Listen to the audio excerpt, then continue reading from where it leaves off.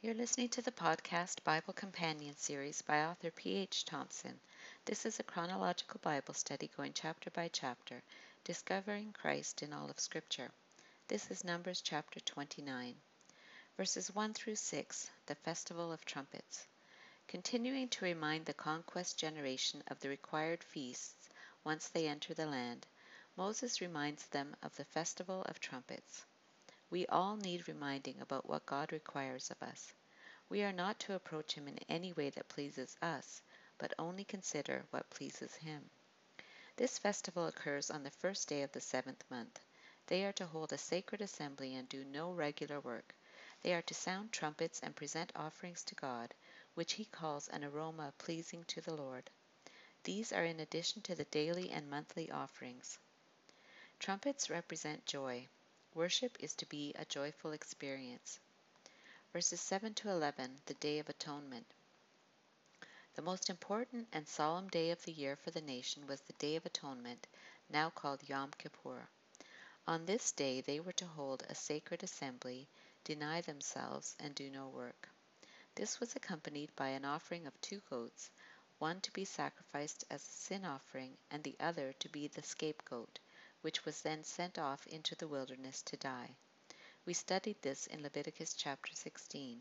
It was a beautiful picture of the cost of our salvation accomplished in Jesus Christ. Verses 12 to 39, the Festival of Tabernacles. There were many festivals in the 7th month.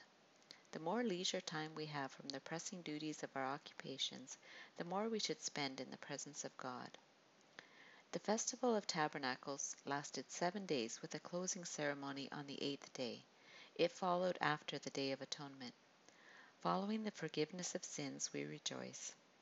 Each day there were offerings to present to God in addition to any regular burnt offerings. Verse 40, summary statement. Then we're told, Moses told all the Israelites all that the Lord commanded him. So Moses faithfully relayed the message from God to the Israelites.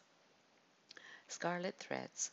So what scarlet threads or hints of Jesus Christ or application to the gospel do we find in this chapter? These are the days that are sacred to the Lord. They are described in order of the calendar. All of these feasts did not require the gathering of the whole nation in every case. Only 3 required that all males gather in Jerusalem: the Feast of Unleavened Bread or Passover, the Feast of Weeks, and the Feast of Tabernacles. These were the pilgrimage festivals. These joyous celebrations would serve to unite the new nation socially and religiously. They were not paid holidays as we have. There was a cost involved. They could do no work. Also, work was a distraction. The message was clear. Worship took priority. Corporate worship is still important, and we should not neglect it because it encourages, teaches, and edifies us. During the longer festivals, they were to present offerings to God in addition to any regular burnt offerings. So even though we do our reasonable service to God, we should make added effort during seasons of blessing, and yet admit that after we have done all, we are still unworthy servants who have only done our duty. The Feast of Trumpets points forward to a future date when Christ returns and gathers all his people at the sound of a trumpet. Also, Isaiah compares preaching to the blowing of a trumpet. Trumpets represent joy. Worship is to be a joyful experience. The Day of Atonement pictured substitutionary death of Christ, and you can refer to Leviticus chapter 16.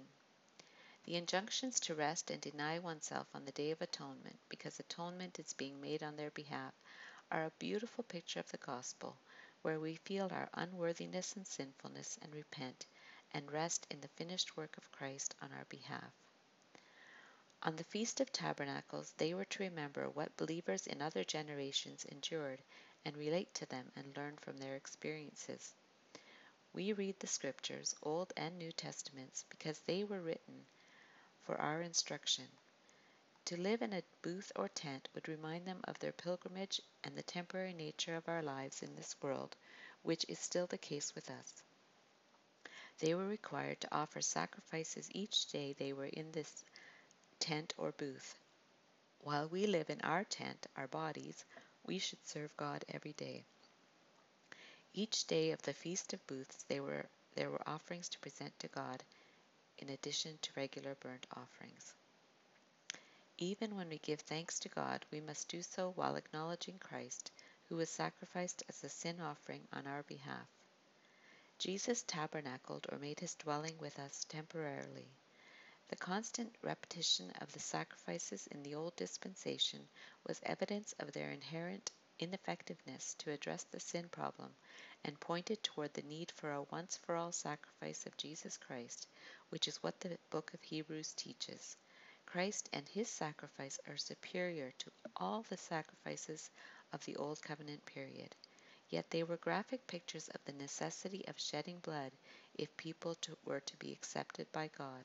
Leviticus 17:11. We need the death of a substitute in order to atone for our sins. Jesus has offered himself as the only atonement that fully satisfies God for sins. Moses faithfully relayed God's message to the people. Just as Moses was faithful as a servant, so Christ was faithful, but more so as a son in God's house. You've been listening to the podcast Bible Companion series by author P.H. Thompson. If you enjoyed this podcast, please subscribe and comment. Continue listening for Numbers chapter 30. May God bless the study of His Word.